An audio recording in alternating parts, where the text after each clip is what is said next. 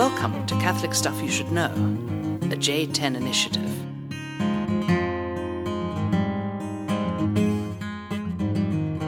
Are you ready? Ready? Welcome to Catholic Stuff You Should Know. Yo. J10 Initiative. We are live from Noah's Ark tonight. It is storming outside. Yeah, that's true. It's wet and wild. Got my feet up. Wacky and wild. We're actually racing the clock because we're worried that the power's going to go out at Schloss Goebbels. How do you know, when does the hail come? When does the rain turn to hail? Is there a feeling you get in the air? Can't animals feel that stuff? That's tornadoes.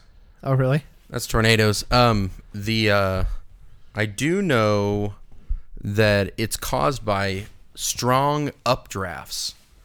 So Really? you have rain that is blowing down, and then the strong updraft pushes it up again and again and again until it goes higher and higher into the atmosphere, until finally it's so high up that it condenses into solidifies into pellets, and then as they collect more of the condensation, then all of a sudden they fall because they're too heavy, and then they come down as hail. And they get bigger and bigger. They can get bigger and bigger. Is that in the cycle or as they're falling down? No, they get bigger and bigger as they're in that vortex of just going up and down and up and down. This is Father Nathan and Father Mike. Father Mike, we are waxing meteorologically. My Uncle Tom was the former meteorologist of the Pacific Coast routes of United Airlines. Really? Mm-hmm. Well, that's quite the prestigious position. That's why I know so much about meteorology. Also, I took one of my only science courses at Richland Community College was meteorology in online for the summer. I did a summer course while I was working for Pepsi. It was a rather depressing summer. But a good course. And you learned a lot, apparently. Well, I was nervous because Matt Tynan, one of our listeners, graciously loaned out one of his vehicles to Father Mike Rapp. Mm-hmm. And we have this wild storm hitting Arvada, and his car is exposed to the elements. It was. We put it in the garage. It was, exactly. Don't worry, Matt. Thank you for the car. It's been great. Now, he showed me, he sent me a picture of this orange Volkswagen bus, one of those retro Scooby-Doo things. Picture? Yeah, and it was kind of like a joke. Yeah. I think this is the car that you should have for the summer. Yeah. I got really excited about it, and then, alas, I got a cool car, but it's not the bus. That's because Maggie Tynan is not letting that thing out of her sight. I know. I saw her at Mass, and she was very possessive. I forgot the bus's name. That particular bus has a name? It's got a sticker on the back that actually has its name on it. It's like Chester or something wagon. Romuald or something. It's not that. But anyways, it's a sweet bus. I got to drive it. I actually want it. But Matt Tynan has no interest in selling it. So, well, next time. Well, yeah, Molly Tynan, make it happen. It can happen. So we're back in the studio, and this is post celebration weekend. That's right. I had my sister's wedding, Hannah and David. Congratulations. Dieter. It was a great time. I love Dieter's rather silly most of the time, and then he gave me this nudge at the rehearsal. We were walking up the aisle. I was telling him, okay, keep your head up. You're going to be nervous. You got to be smiling. And he nudges me and says, Father, I'm going to be praying. I hope you are too. Wow. I like that. Yeah, he was on his game. Oh, yeah. So, we had a great reception. One thing I really loved was David's grandfather, Barkley, came in from California, and he's pretty old. He kind of slowly sauntered up to give a speech. He tells a few hilarious jokes and then sings them one of these classic romantic songs from the 20s or 30s. and it was the cutest thing. It just slayed everybody in the room. My sisters are over there crying, and it was a very precious moment. Nice. If you're planning anything and you need to come up with a speech, that is well recommended. Do you remember what song it was? No, I gotta ask him. I'm gonna find out. I'm gonna learn that song too. Yep. I hope it wasn't Peter, Paul, and Mary. No, I don't know. They have a what song. What are you thinking about? Like Puff the Magic Dragon? No, they have a song called Wedding Song, I think. And it's like, today you gave yourself away. And I'm like, this song's lame. And then the one of our parishioners was like, I want that at my wedding. I was like, you gotta have it. No. Oh, here's another cute piece. My sister danced the father and bride, father-daughter dance to the song that my parents danced to at their wedding. Yeah. Which is? Simon and Garfunkel. What? Something. I don't know. I can't remember. I was so caught up with the whole thing. Hello, Darkness, my old friend. It was not that one. Okay, The Sound of Silence, not that one. Cecilia? It was not Cecilia. Okay. That would have been inappropriate. Bridge Over Troubled Water? No. Kathy's song? Could have been Kathy. I don't know that one. Kathy, I'm lost, I said, though I knew she was sleeping. Maybe. I don't remember. Were you there on that camping trip when Father Matt Henry brought out his guitar? And it was me, you, well, I don't know if you were there, but I'm pretty sure you were. Nepple, Gronsky, and Chrysostom Frank, Father Chrysostom Frank. And we sat up for over an hour just singing the entire Simon and Garfunkel's Greatest Hits album. Really? Matt played every single song on the guitar. It was magical. That sounds like a Joe Dygert moment too. I don't think I've ever been camping with Chrysostom Frank. I would like to. He was there on that one. It was a wild brew. It's a witch's brew. Let's recreate that somehow. I really like camping. Father John's up in the mountains right now, camping with the crew.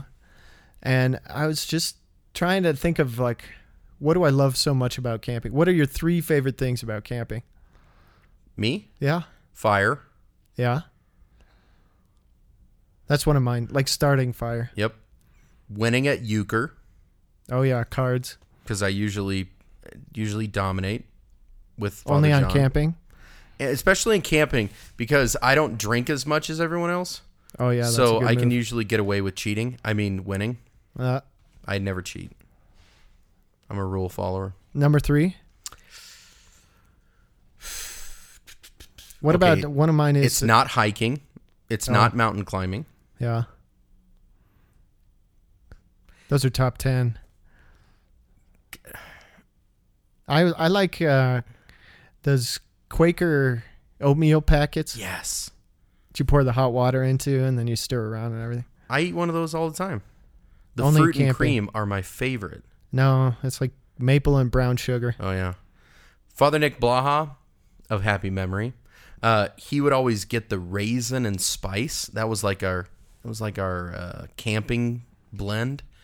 So like during the rest of the time, if you were home, you'd eat apple cinnamon, maple brown sugar, whatever. But he would find raisin and spice, and I love that. Oh yeah. Not so much that I want like 50 packets sent to my rectory, but I like it.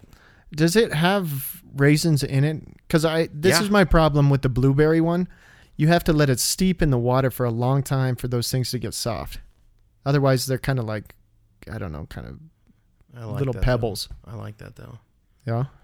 I like to mix the blueberry and the banana. Kind of sick. Oh yeah, the banana. You know what the third one is? And this is going to sound weird because it is weird. It's that debatable moment when you're snuggled in your sleeping sack and you drank way too much water, way too much beer. Oh yeah. It's 3:00 in the morning. Yeah, I know where you're going. You know you have to go to the bathroom, but you want to wait it out. There's bears everywhere, you think, when you're sleeping. You got to crawl over 3 different people in order to get out of the tent. And you're laying there for like 15 minutes. debating. Do I go? Do I not go? You got bare feet. It's going to be... Yeah, bare feet. You're going to track in something, whatever. And it's that moment when you made your decision. You go, and then you come back, and it's the most satisfied, relaxing feeling. Oh, yeah. It's like I can fall asleep because I'm no longer obsessing about this. It's even worse and better if it's raining outside. True. Or it had Exactly. been. Yep. I think my third might be similar. That is the moment you wake up kind of too late where the sun is already kind of warming everything in the tent and it's just a little muggy and sweaty. Yeah. But it feels so good, like sleeping in. And you finally got that like 20 minutes of sleep that you were hoping for all night. Yep. And then you wake up and somebody's already started the fire. And then you slept eat in the and you're Quaker oats, you know? You get your Quaker oats and coffee's made. And Father John, myself, Father Jason Wunsch, and Father Joseph Lajoie went camping last year. And I forgot the eggs. I was going to make burritos. And so we had these like meat diapers made of German bratwurst, sausage crumbles, bacon, and cheese. Ooh. In a tortilla. In a tortilla. Ooh. It was a little excessive. Anyways. Yeah, meat sweats. The meat sweats. I actually got those. When was that? I woke up. Is it a thing? It's real? I had never had this happen to me before. And I woke up and my heart was pounding. It was after we had that pork. It was after we had that pork that Blaha made on the summer conference. Oh, yeah, in the egg. Yeah, and it was Father Larkin's pasta with the pancetta. I woke up that night and I thought my heart was going to explode. Ooh. Anyways. It's like a blood pressure thing. I don't know. Meat sweats. Meat sweats. All right. This microphone is echoing a little bit. Yeah, that's why I got one shoe on, one shoe off, and one ear in and one ear out. We're trying to figure out this equipment as usual, but we're particularly incompetent now. Yep. All right. Well, I better get going on this topic. Father Nathan's wondering, like, what's going on? And I know I asked him to prepare the topic, but actually, I think you and I are very good at bantering. Yeah. Well, I like talking to you. Well, Father John, it's like he has like an egg timer in his head, and as soon as that egg timer goes off, it doesn't matter what you just said, or even if you asked a question, he just goes, "Okay, to the topic." Yeah. And I'm like, that's a little abrupt. Well, what if there's no topic? People have asked for a podcast just with banter. I don't know that I'm ready to do that, but if you want, Fair enough. we can talk whatever. No. Well, I Do don't you have know. something I mean, prepared? yeah, mine's not terribly organized. Do you Good. have something? No, you told me that you were preparing it. I was looking at a few different things, and I get kind of like pieced apart by these things. So, I was doing finance council tonight, not preparing a topic. oh, your topic was not finance council? I can talk about how to get through finance council. How to put together a good one, or Nope. to conduct a meeting? Nope. How to volunteer at your local parish? Nope. Is How it to a look- volunteer thing, or is it like a auditions thing?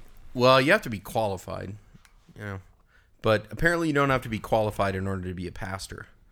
Nope, So, certainly not. I mean, this is how finance council goes. Somebody says something. It's like, I think the third quarter is looking pretty good, so long as you're not looking at the fixed assets. Yeah, and I go, and then I stop. And then they're like, he got my joke. And I'm like, nope. Like, okay, meeting adjourned. Actually, yeah, it's funny. accountants. Several of our companions' brothers are accountants. You could probably collect those jokes. Yeah. Well, yeah, it's awkward. It's awkward. But there's nothing I can do about it. All right, let me tell you about Christ in the City. It's similar. It's related to money, I guess, my topic, but not exactly finance council and parochial life. Christ in the City. Christ in the City. So one of the great joys that I've had back here in Denver this summer is to run into this project, Christ in the City. So a number of years ago when I was in seminary, our friend Dr. Jonathan Reyes, Jonathan? Yeah. Jay Reyes? Okay, he left work at the Augustine Institute, I believe, in order to start working for Catholic Charities in Denver. Mm-hmm. And one of his initiatives, I don't know if it was his idea or if it was just something he had heard of and wanted to start or whatever, is this program called Christ in the City, where young people volunteer to spend a year or 2 years as missionaries serving the poor in downtown Denver. I don't know if this kind of exists around the world or if this is just particular to Denver. My sense was that it was just happening here. But, so they go and walk the streets, meet homeless people, and then do kind of service projects for them. So they'll collect clothes and food like a regular food bank or whatever. And then they have a Saturday lunch in the park where they gather a lot of different Catholics from Denver and then have them serve a meal to the homeless and play games and hang out. And then do the same thing on Wednesday afternoons for lunch. I think every Wednesday throughout the summer, and maybe throughout the whole year. So what I like about this thing, when I was in high school, I had volunteered at the Soup Kitchen, Broadway Assistance Center at St. Joseph's Parish. They just closed. Yeah, they closed. I'm not sure why. I'm kind of sad and disappointed. Yeah. But we do have alternatives, one of which is Christ in the City, and their lunch in the park. So, which park is it in? This is in Civic Center. Okay. Civic Center Park.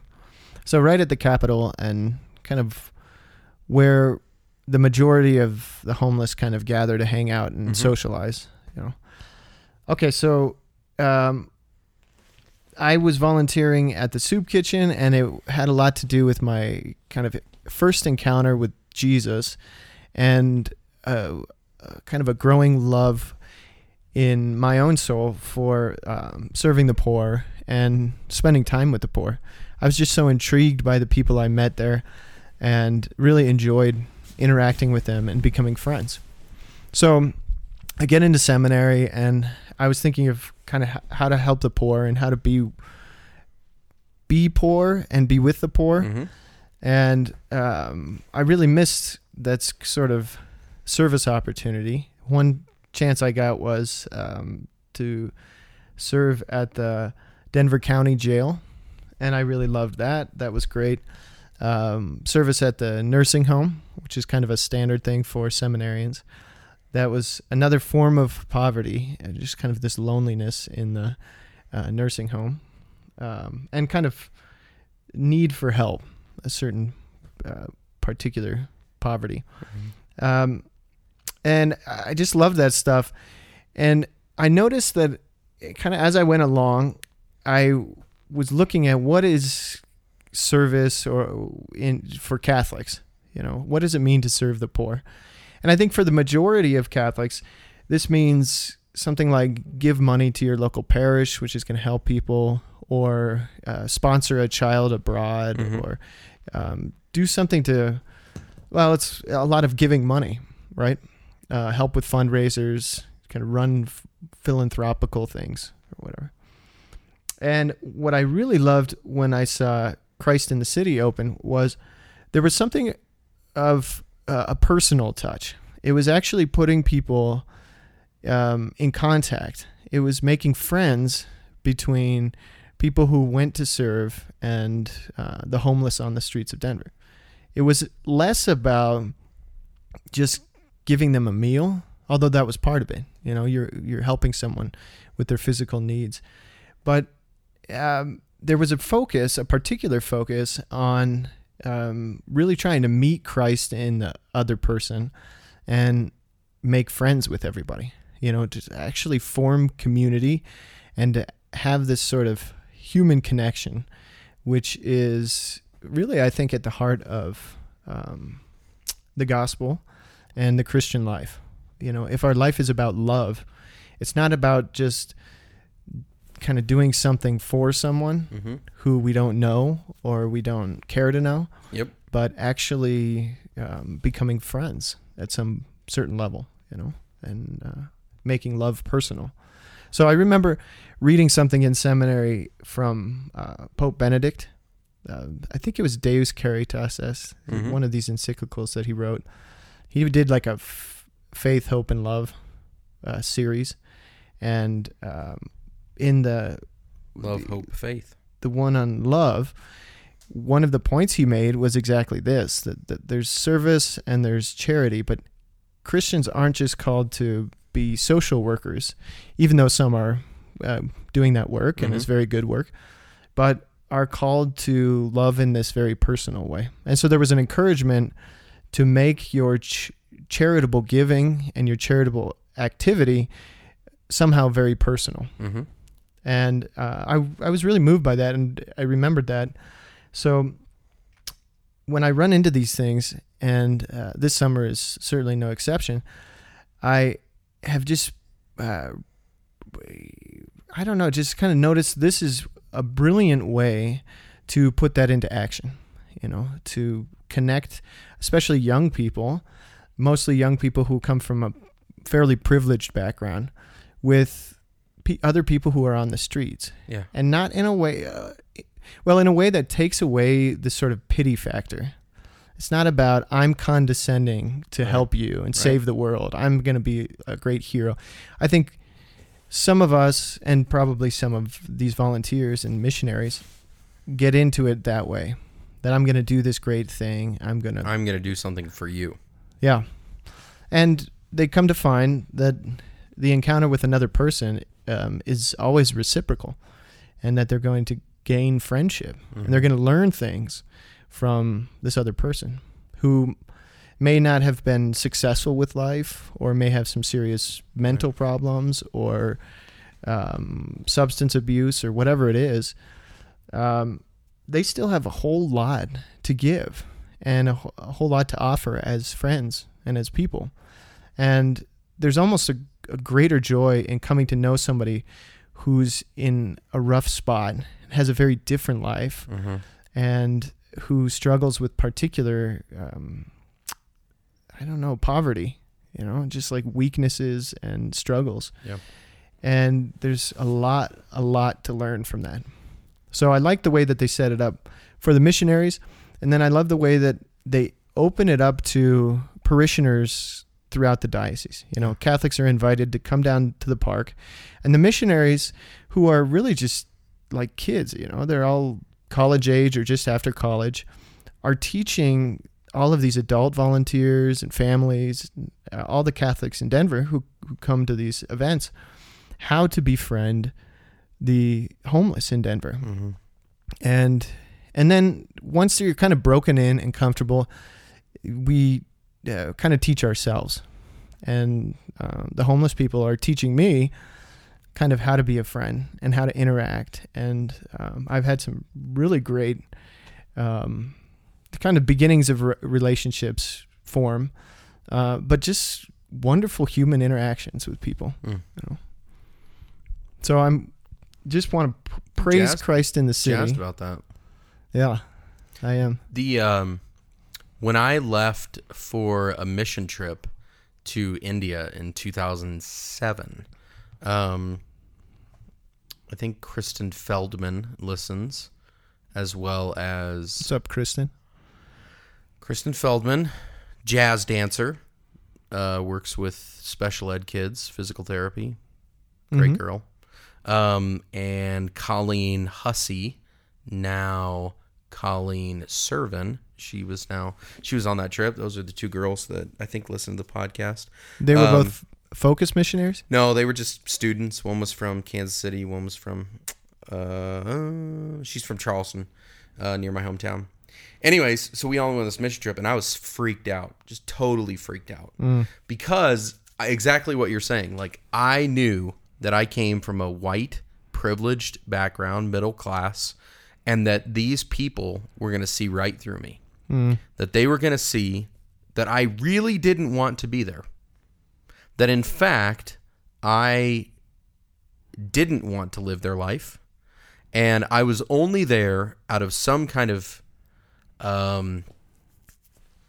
fulfillment of a promise that Jesus made, that I don't really know how this works, but you say that it works. So I'm going to take you up on it, but I'm really not going to like it. And I actually don't think it's right. So I was nervous about leaving and afraid that they were going to see, my own weakness and my own disdain for poverty. And a priest, Monsignor Esif, who I had befriended and learned a lot from. Great priest. A lot of people know him. Very great priest. Wild bird. Yeah. But I saw him. He happened to be at Mundelein Seminary. Before we left, we were congregating there, and then we were going to take off the next day. He said something to me that stuck with me all of these years. He said, an act of love remains an act of love, even if it's misunderstood. And I, in some ways, thought that was just me. But I actually think it was also me receiving it. Like, receiving love remains an act of love, even if it's misunderstood on your part, So the image that I had for that is I got to work in the Home for the Dying, Mother Teresa's Home for the Dying, Kaligat. And that was where I wanted to go. I'd read all about it, and it was like that. If you want to encounter your own weakness and the authenticity of the poor, you got to go to the Home for the Dying. So I was the only member of our mission trip to get to go to there. And I was like, so jacked. And I got in there and I was like, this is it. I made it. And then all of a sudden I walk in and there's just people dying everywhere. Yeah. I just freeze. Is it leprosy? No, that they have another one called Titigar. There's a beautiful story. All of the, I don't want to say all, but most, it may be all, but I can't be entirely sure, of the saris, the habits that the Missionaries of Charity wear, are made, sewn at Titigar. So every sari, every habit, religious habit that they wear is handled by a leper. Wow. And they take great pride in that. The lepers do. That they're able to contribute to the sister's life. Wow, that's we beautiful. got to tour yeah. their. I haven't heard that. We got to tour their kind of colony and see their shops, and it was beautiful. Anyways, so I walk in. There's just people dying everywhere, and people are just walking around, kind of doing their thing, and I'm like, I have absolutely no idea how I fit in there. And there was this Frenchman who had no faith, or very little faith, and was kind of like, I'm here, I'm a photographer, but I also like doing service work and everything. We had talked on our little breaks, and he would go around to the patients, the male patients, and he would carry a mug full of shaving cream and a razor, and he would ask them, can I, and he didn't speak any Hindi or anything like that. He just had his, instruments, and he would gesture to them, and then they would either say yes or no. And he would shave the patients, just shave their faces. And he did it with such tenderness and kindness that I was actually saddened that I couldn't do the same thing. Because he was unafraid. He was unafraid, and he had formed this personal kind of bond with them, because it's like, I know what it's like to be sick and not wanting to shave yourself, but you feel better after you've shaved. Wow. Anyways, so he went around doing this, and that to me was iconic.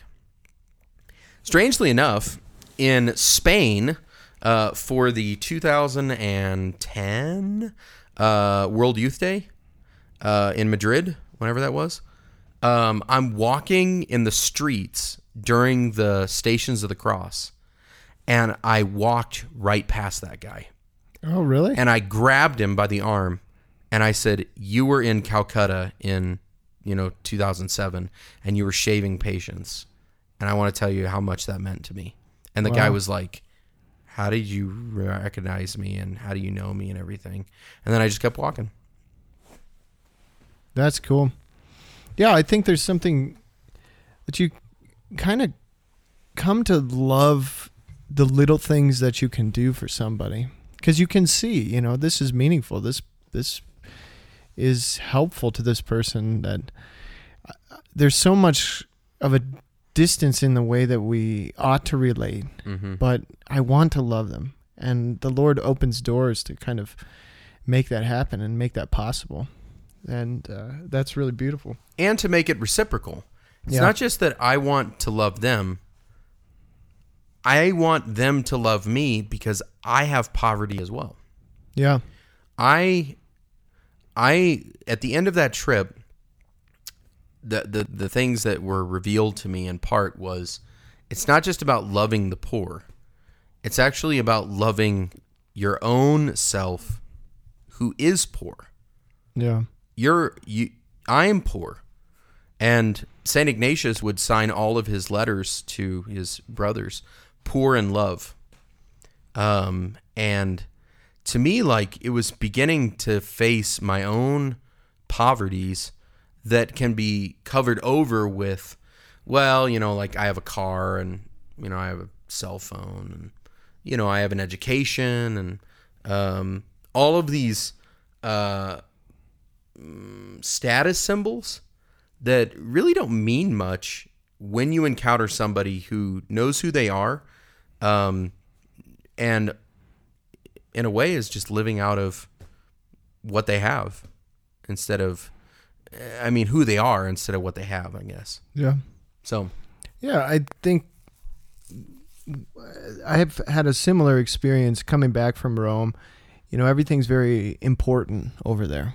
And I live with a bunch of priests who know they're important and know their own value. And some of that is very good, but some of it is also just you lose that sense of what kind of, where's my poverty, and kind of the reality, just a humility that is about,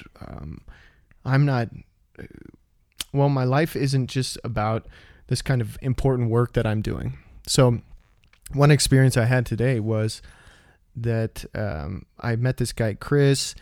He was asking me a very difficult question. I didn't know how to answer it, about, he's Lutheran, but he wants to go to confession. Can he do that? I wasn't sure actually how to respond to that very well.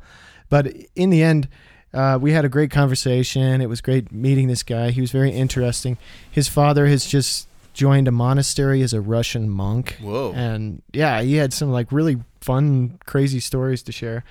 And then he asked if we'd pray together, and we prayed together, and I felt extremely priestly, kind of more priestly than I have in months of doing the work I do in Rome.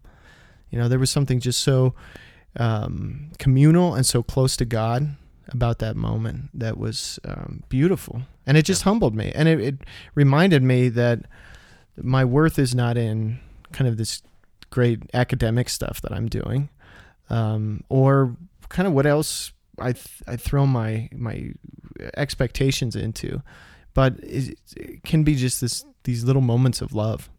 So I loved that. It was a real moving experience, and this is kind of the potential that this encounter with the poor has, that it reminds us that we are poor. So even though I think, okay, I'm nervous because I feel like I might be judged, I'm condescending into this environment where I'm better than these people, but I'm going to go and do something nice for them. Right. And then I realize I'm not any better.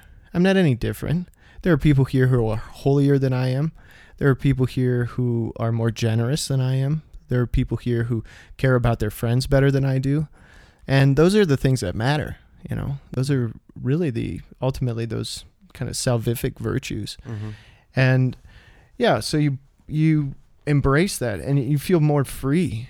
walking away poor, and there's a humility in it that's beautiful. Okay, so I wanted to mention, in talking about service of the poor, Okay, go on. Julia Greeley. Oh, Have we yeah. talked about Julia Man, Greeley? You're getting after it today. Well, it's just Christ in the City and You Julia got enough Greeley. time? Well, just let me tell the quick story of Julia All Greeley. right, Julia Greeley. Where are we I at? saw her femur bone. Yeah. Yeah, I was Are the at- bones laid out or just a box? Well, I visited the grave when they were excavating it because Whoa. I am the pastor of St. Joan of Arc Parish, and Mount Olivet Cemetery falls within my parish boundaries. Oh, okay. So technically, Julia Greeley was one of my parishioners. She has since been transferred. Her remains have been transferred to the cathedral. Yeah, that one's a little complicated. Her relics were your parishioner? Well, was- I mean, like, yeah. All right, let me tell her the story. remains. Okay, so Julia Greeley was born a slave and was freed in 1865 in Missouri, in the Missouri Freed Slave Act. Came west and worked as a nanny for families in Denver and in New Mexico. There was another place, I can't remember, Arizona maybe. But most of her time was spent in Denver. So she becomes Catholic in 1880 and joins Sacred Heart Parish. That was the first parish in Denver, and this was at a time when Denver was just kind of developing. Wow, I didn't know it was the first parish. Yep. Sacred Heart Parish downtown. You got to know, like, Denver was a stop on the way across the it was like the last stop before, like a staging ground before going west across the Rocky Mountains. Right. It wasn't really a place where a lot of people settled. Our biggest towns were up in the mountains, actually, where there was gold mining happening in Georgetown and Idaho Springs and Silverton. yeah, and Central City. Okay, so these towns were growing up, but at the time there was a lot of poverty happening in kind of these areas. Yeah. I just took a tour of that gold mine, and they said that at the time when it was bustling, and I think it was around the same time, there were more brothels in the area than family homes in these cities. Now we have more pot shops. Yeah, well, yeah. Yeah, you get it. The vice follows. But you can imagine that it was a pretty wild life. Yeah. A lot of people were just chasing money. People knew if they worked in some of these jobs that they would only live for 6 to 9 months. Or Total? at the mill. Well, they had kind of things, as technologies grew, also risks grew, and you could breathe in these bad fumes and stuff. And so people were dying pretty regularly. If you worked at the mill, you had about 9 months before you'd go deaf for life. And there were all kinds of other kind of difficulties and illnesses. There were a lot of orphans running around the streets. This is around the time when Mother Cabrini came over and started the orphanage. So Julia Greeley's working here as a nanny.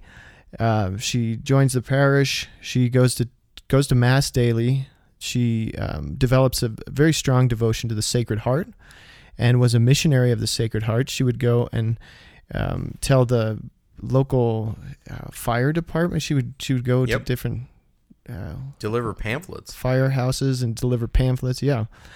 And then she spent she spent only what she needed to survive on herself, and then she spent all of the rest of her money constantly on serving the poor. She would go out at night and find poor people and set them up with clothes and food and try to find lodging for people. Her whole life was spent in service and in prayer. And it's amazing, like it's so counterintuitive with the sort of American dream of make yourself successful. She really saw her glory in serving Jesus and the poor. And she lived her whole life that way. And then she, after she died, there was kind of like a lot of people that came to the funeral. And ever since, people have paid attention, kept telling that story. And now they've exhumed the bones, put them in our cathedral, and we're praying for her canonization to sainthood. Yeah. And they said based on her skeleton that she had severe arthritis and scoliosis. and was probably like mostly crippled. So like when she walked everywhere, it was like a labor, Wow. for her to actually get around. So yeah, she was amazing, is an amazing lady. Yeah. It's sanctity, when you meet the one you love, you just want to serve him. And she goes and finds Jesus in the poor. Mm-hmm. Beautiful life. Yeah, and people knew her by name, I mean, that's the remarkable thing is, not just to have a relationship to the poor from your checkbook, but like to actually be able to know these people by name. Yeah. Like my dad, praise David Goebel for a second. He met this guy named Bob at Burger King Bob. He was panhandling, and my dad's like, "Hey, can I buy you lunch?" He said, "Sure." Meets Bob. He says, "Hey, this guy's like in his 80s, panhandling," and my dad's like, "Are you doing okay, man? Like, are you sure you need to be out here?" It was pretty hot that day. I remember it was summer, and Bob said, "Let me level with you." He's like, "I make more money panhandling than I do like working a job, and I make enough money for me to live, and then I give the rest to my mom because she needs to be in a nursing home, and I can't afford it." So eventually, my dad like set up Bob with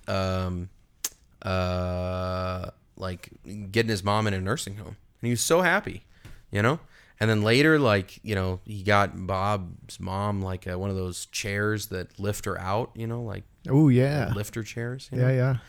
And we knew Bob. Like, Yeah. Bob came to the house for chicken and noodles. It was actually really funny. My mom made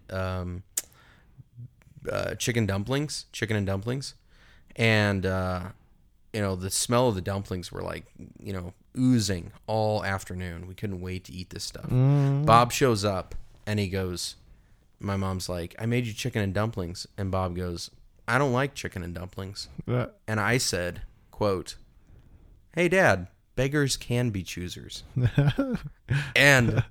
But we knew Bob. Bob went on one of my dad's koinonias, Nice. to actually form a relationship with persons, not just with poor.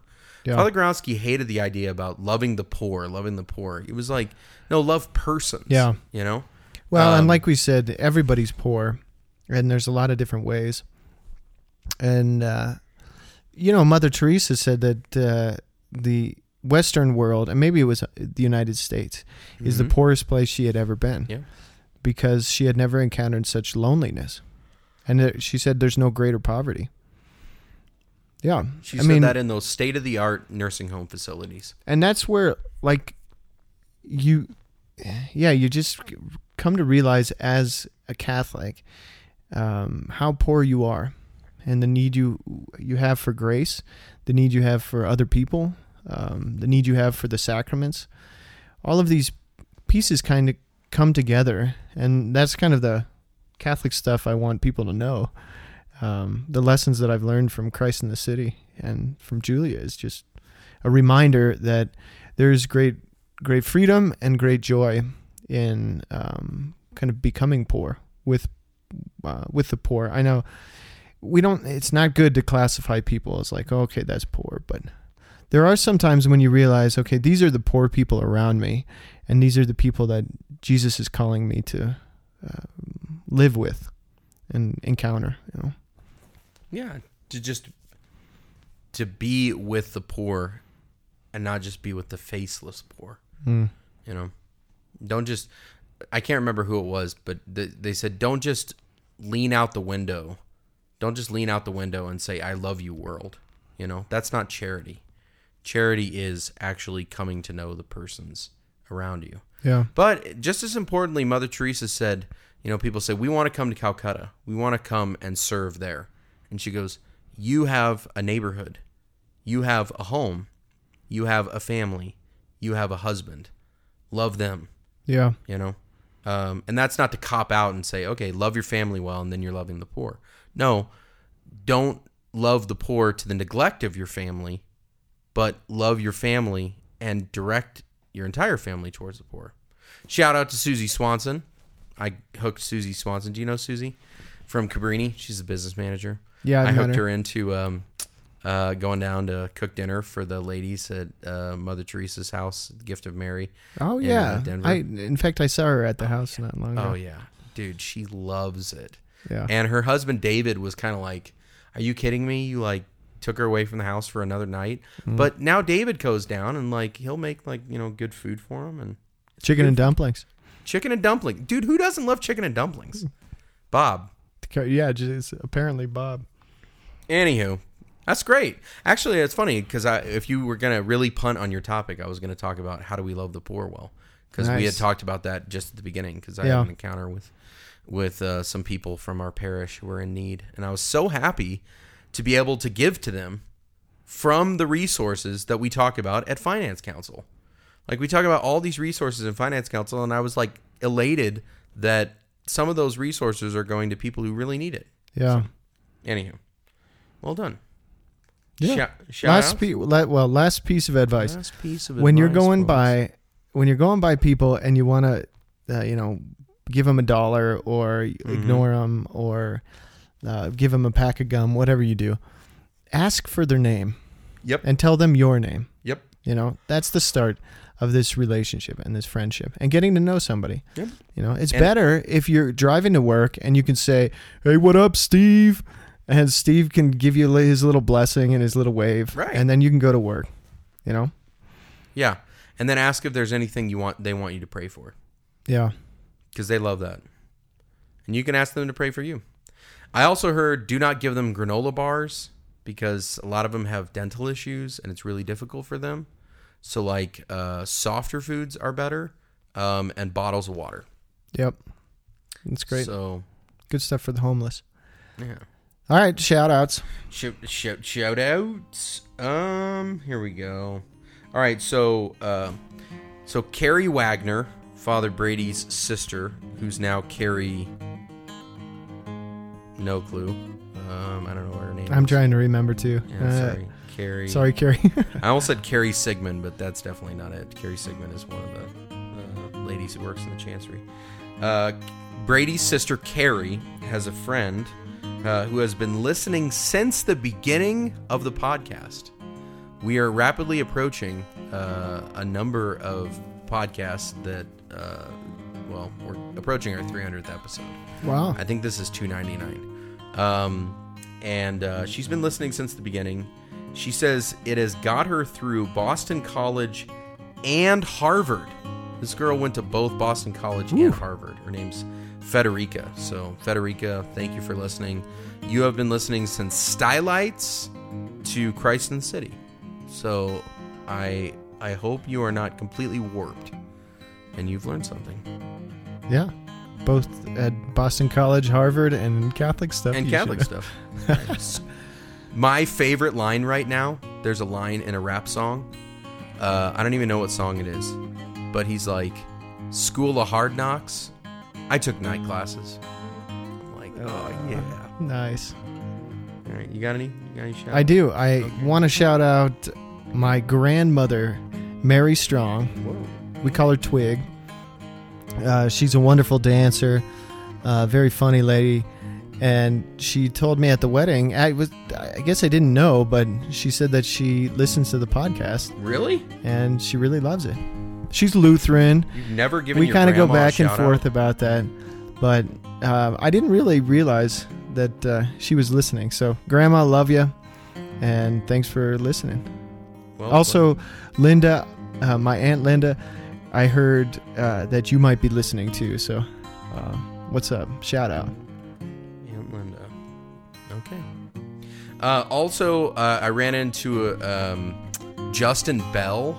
He is a former Focus missionary. He's roamed all over the world from Boston to, I think, Ireland for a while. And then now he's in Phoenix. He's a listener as well. So, Justin Bell, well done. Great to see you. Breakfast on Justin. Broadway. I think I did tech or something with him. Really? Yeah. Is he from Denver? Well, maybe. I've got this guy in my head. Maybe. What's up, Justin? If it's you, then I'm very happy to shout you out. There you go. And finally, I mentioned a few weeks ago that there was a couple that came to my parish. This guy had great hair. Was it curly? It was curly. Yep. Maybe hers was curly and his was straight, but I can't remember. She had nice hair too. Anyways, this couple came to my parish. I could tell they were kind of doing the awkward thing after Mass, waiting for everybody to pass. And that's either a sign of they're going to chew me out or they're like podcast listeners and they want to be discreet, which is cool.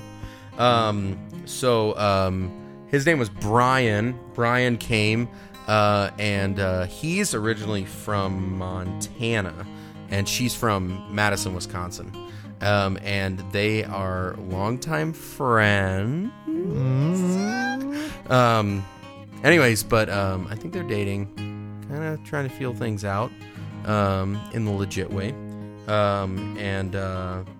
They wanted to come and say hello, and they were super faithful Catholics and listeners. So to Catherine and Brian, Catherine's the one from Madison, Brian's the one from Montana. I think they should just meet in the middle. You know, one from Montana, one from Wisconsin, meet in Colorado, like get fit. married, you start a family, you know, live the dream. At St. Joan of Arc Parish. At St. Joan of Arc in Arvada. That's it. So, yeah. Thanks for coming out, guys. All right. I remember their names. I couldn't remember their names before. I gave this vague shout out to two people that talked to me, but then I remembered. So, thank you.